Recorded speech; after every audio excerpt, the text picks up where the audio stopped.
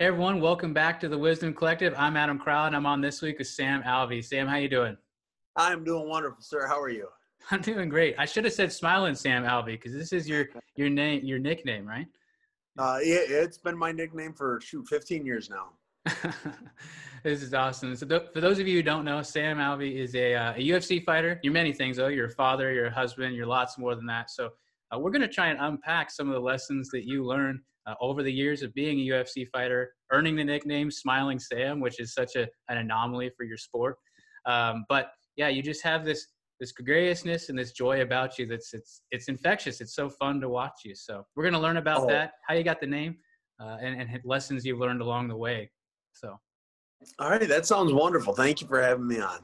Yeah, awesome. Well, Sam, how in the world, or I guess before we get into it, you said we can talk about anything. There was a fight this weekend. I don't know if you heard about it. Who did you have, man, on the main event, on the co-main event? Who did you have? At UFC 257. Yeah. Publicly, I was saying Conor was going to win. But privately, I was hoping Poirier was. And man, I also said I was not putting any money. I was not confident either way. And after round one, I said, man, maybe I should have put some money on Conor. Conor was looking sharp. And dude, he was looking, yeah. Yeah, he went down pretty quick. A couple calf kicks later, put him real flat on his feet, and Poirier just capitalized. Yeah, and a couple of those straights he had on Poirier in that first round, I mean, it didn't, like, wobble him too bad, but you could tell he was, like, a little shook by it. I was like, man, and this is the first round, you know, so it was like second round's going to be done for Conor, and get right. Like, yeah, those calf kicks and leg kicks really did him in. Yeah, if you can slow down a fighter, you can change the pace. I mean, you can change the outcome of the fight, and that is exactly what Poirier did. He slowed Conor down just enough to make him hittable, and then he hit him. Dude, and in the pocket, there's hardly anyone better than Dustin. He's unreal. Yeah. Well, okay. So then, what about the fight before we get into you? Who'd you have on Chandler and Hooker? Yeah. I picked Chandler to win. When in doubt, go with the wrestler. If you're still in doubt, go with the Dakistani. But Chandler was a very accomplished wrestler. I would have loved to have seen Chandler fight Khabib just to see if somebody can stop Khabib's takedowns. Yeah. The guy's built like a bowling ball, man. He's just built for taking people down, just so stout. Yeah. And against, man, Hooker was so much bigger than him. I knew Hooker's a bigger 55er, but he was just made Chandler look tiny. Dude, seeing him in the ring, oh my goodness. Yeah. Chandler did not care. Sorry, my kid's climbing over a fence. Awesome. Yeah, and it was wonderful to see such new blood in the UFC come out and win so dominantly. Agreed, man. Agreed. Well, hey, that's great. That's all good. But I want to talk about like lessons that you've learned. By the way, I did put money on Conor and I put money on Chandler, so I basically washed out. All right, no, that's good. Yeah. So, I lost it. I lost like $5 when it was all said and done. Whatever. But yeah, let's dive into it. How in the world does someone get into the UFC in the first place? Like, what was your path there? What's the short story of that? The short story is I stumbled my way into it. I didn't mean to be a fighter. I didn't watch fighting growing up. I didn't do any of that. I was never in Taekwondo. I was hardly a wrestler. I'm 0-1 in the street to this day. So it was something I just got into because someone said, hey, you want to fight in a cage? And I said, sure. And went from there. The rest of the history, I've had such a good time with it. And eventually I learned about the UFC. I think I was 7-1 as a professional before I learned there was a UFC. Somewhere around 12-2 or 13-2, my wife said, you got to find a better camp or a bigger camp. And so she moved me out to California. And a couple years later, I made it to the UFC. I just went, the way you get into the UFC is you win fights and you finish fights. And I was pretty good at doing both. Yeah. So that's what it took, and that's what finally got me there. Just stumbled in, and I want to unpack too because it's so neat. Your wife, she's in your corner every fight, right? And it's not. I don't mean this in a pejorative way. She's not just there. There's other fighters who do that. They bring their girlfriend or their wife in. They're kind of like a cheerleader. They're all copying me. Dude, well, but yeah, exactly, and they are. But then also a lot of times it's just like I don't know, like a cheerleader arm candy vibe. But like your wife's involved, man. She's telling you like watch for the uppercut or like watch for this or that. She's involved, you know. Yeah, Yeah, she is from day one. She's taken it more serious than I have. At the beginning, when my first amateur fight, it was a free ticket if I said she was my corner. I didn't have any money, so I said, okay, she's my corner. And I mean, she learned how to wrap hands like as fast as she could. She just learned how to do it.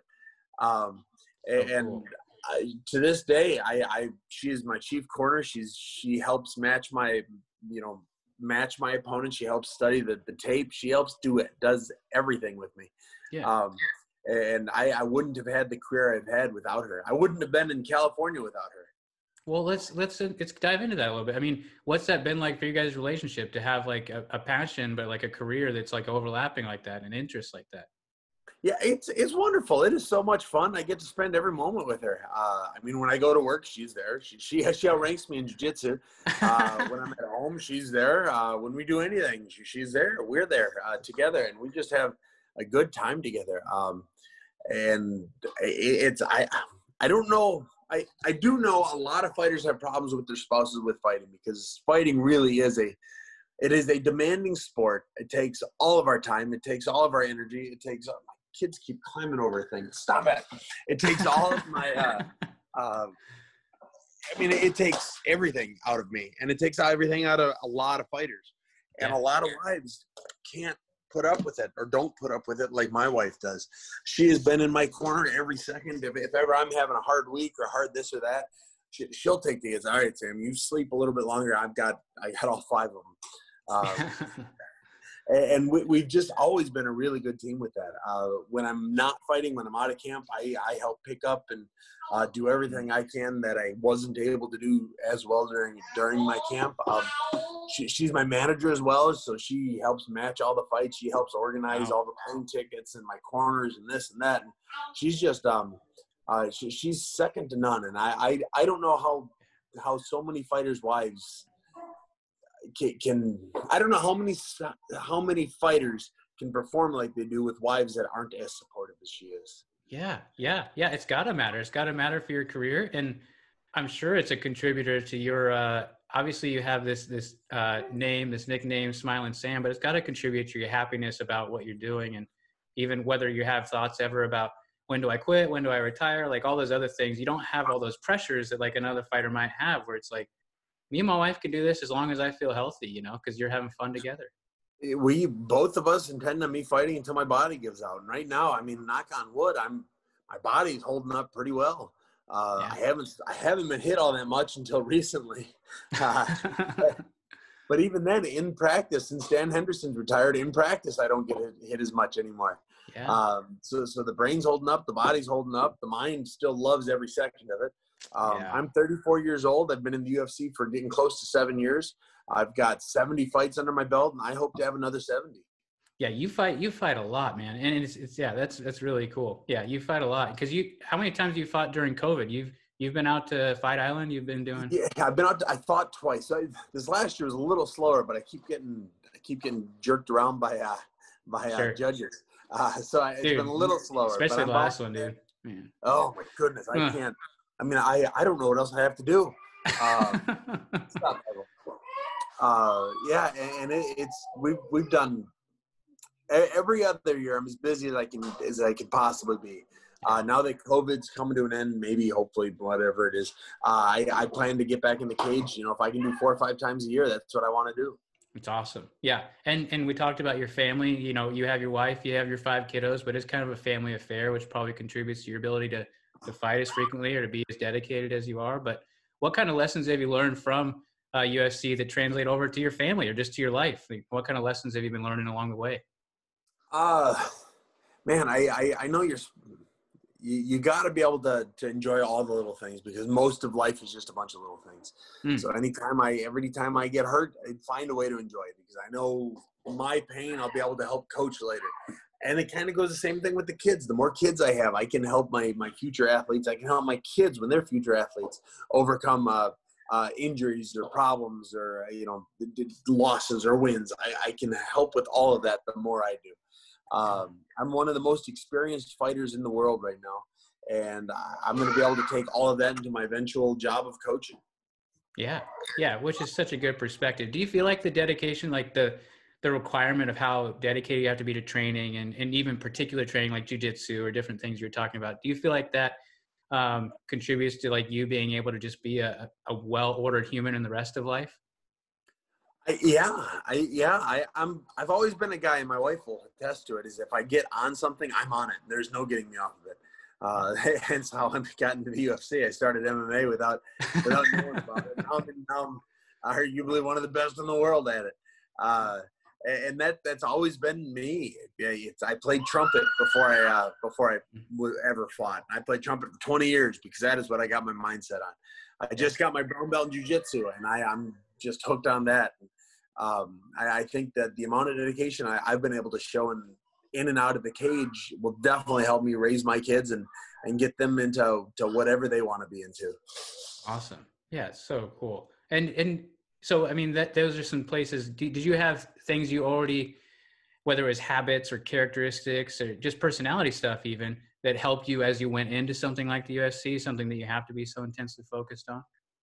You know what helped a bunch is I didn't know any better. I didn't know getting punched hurts. I didn't know you could only get punched once and then have a fight end. I didn't know I could hit hard. I didn't know any better. I just thought it was, I mean, honest to God, I thought, movie fights were real fights. I knew they were. Well, shoot, if Rocky can get hit, 1,000 times, why can't I? And so at the beginning, when I was just training myself, it was under the influence of I just got to hit him a lot.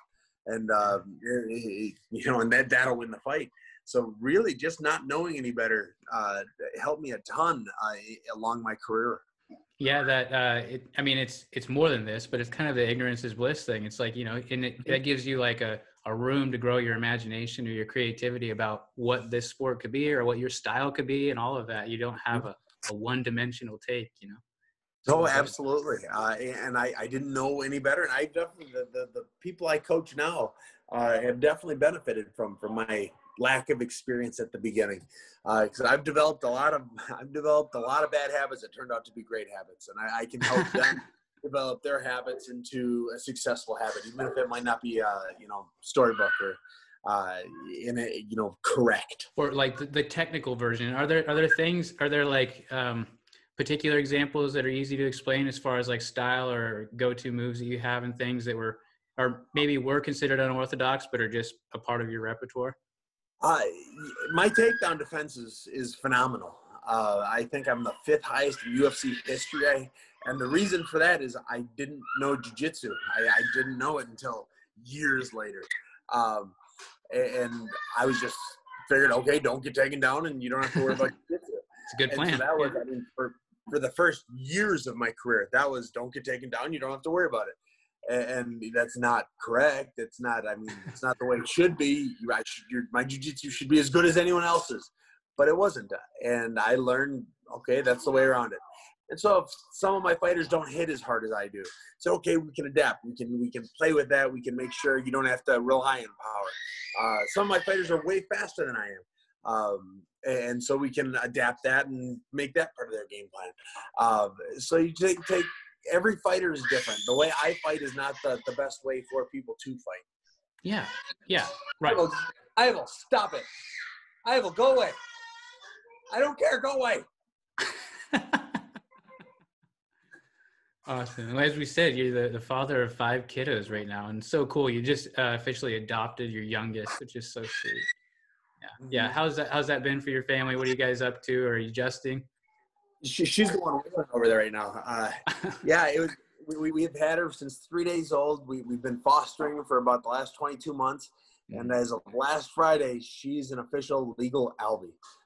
She's always been an Albie, but now with the law, the courts recognize it as well. Yeah. I always joke with everyone, say, "Oh, she's legally mine. I can spank her again." Yeah, I can't wait. But it's just been so nice, so happy that they've been able to. Just got to be a relief because, you do fostering for 20 plus months, and you kind of want this, and you think you have in mind that this would be best, but to finally have it be official, it's got to be a relief. Yeah, oh, absolutely. she is legally mine now. That nobody could take her from me. But yeah, so I think it's awesome. You're bringing a lot of lessons that you're learning from USC into your family, and that's in large part easier to do because your wife's so involved and everything. It's such a cool story. So, but I'd love to hear about some of the challenges and stuff. What's some of the hardest lessons you've had to learn, the hard way, or that you just didn't know about, or whatever it was getting into this? Keep my hands up. That, like I said at the beginning, I thought, man, I just get hit as much as I want and just keep taking as long as you got the heart. Now, keeping my hands up is definitely a big lesson learned. Yeah. But little things, you really have to enjoy all the little things. The constant drilling. At least in MMA, the constant drilling is something you have to learn to love because you're going to be doing it the rest of your career. And you got to have like the muscle memory for it, right? You got to be, you can't think about it. It's just got to happen. Yeah. Yeah.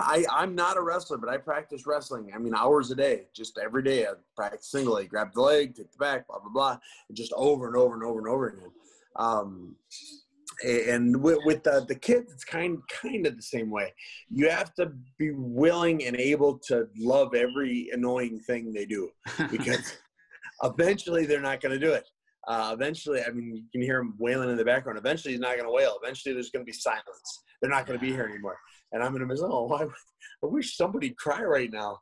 And eventually, it's going to be the case. And as my kids get older, so my oldest is 7, and I've got 2 1-year-olds.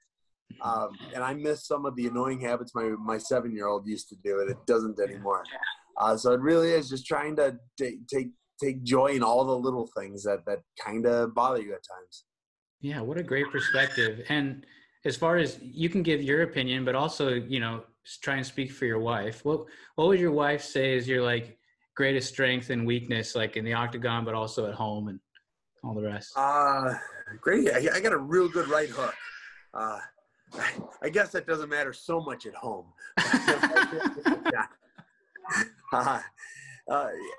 Just that I'm a guy that's never going to tap, and I mean, I'm just not going to tap at home, in the cage, anywhere. I'm going to keep pushing forward every second to every round, every second to every day. I'm going to keep trying to get better and improve either myself or my team or my family, in the cage or out of the cage. That's just the kind of guy I've always been, and it's kind of the reason I'm willing to foster is that, I mean, it was 22 months where I didn't know if I was going to keep my little girl. But I was willing to fight every battle and do everything that was needed to do it. Yeah. And to eventually, fight for this, she could officially be an Alvy, like you said, in the eyes of the law. It's really cool. Yeah. Mm-hmm. Well, I appreciate you sharing a lot of your wisdom. Let's end with this question though. Okay, you got this nickname, Smiling Alvy. You said you've had it forever. Is there a little bit more story to that? And then, is it hard to smile sometimes in the octagon? Or are you really just that happy? Well, I'm really just that happy. I mean, I've been blessed to get paid to do something I would have and have done for free. Yeah. People pay to watch me do something I would, do for them for free. And I couldn't imagine someone being unhappy being able to do what they love so much. And as far as a cute story, not really. My name is Sam and I smile a lot. So those kind of made sense.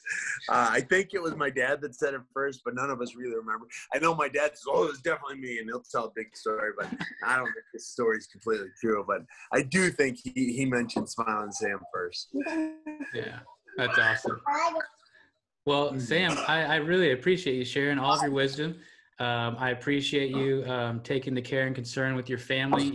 Well, Sam, I appreciate you sharing your wisdom with us and everything. I appreciate you sharing about wisdom, obviously you learn in the octagon, but things that you bring home and vice versa, things you bring from home into the octagon. It's so cool. And I appreciate watching you, but I appreciate hearing from you. It's cool to see you be a father in interviews and in different things, but it's cool to see you be a father in this interview. You got kiddos in the background and all the rest. That's so cool. Thank you. Actually, here, Allie, here. So this is my little girl.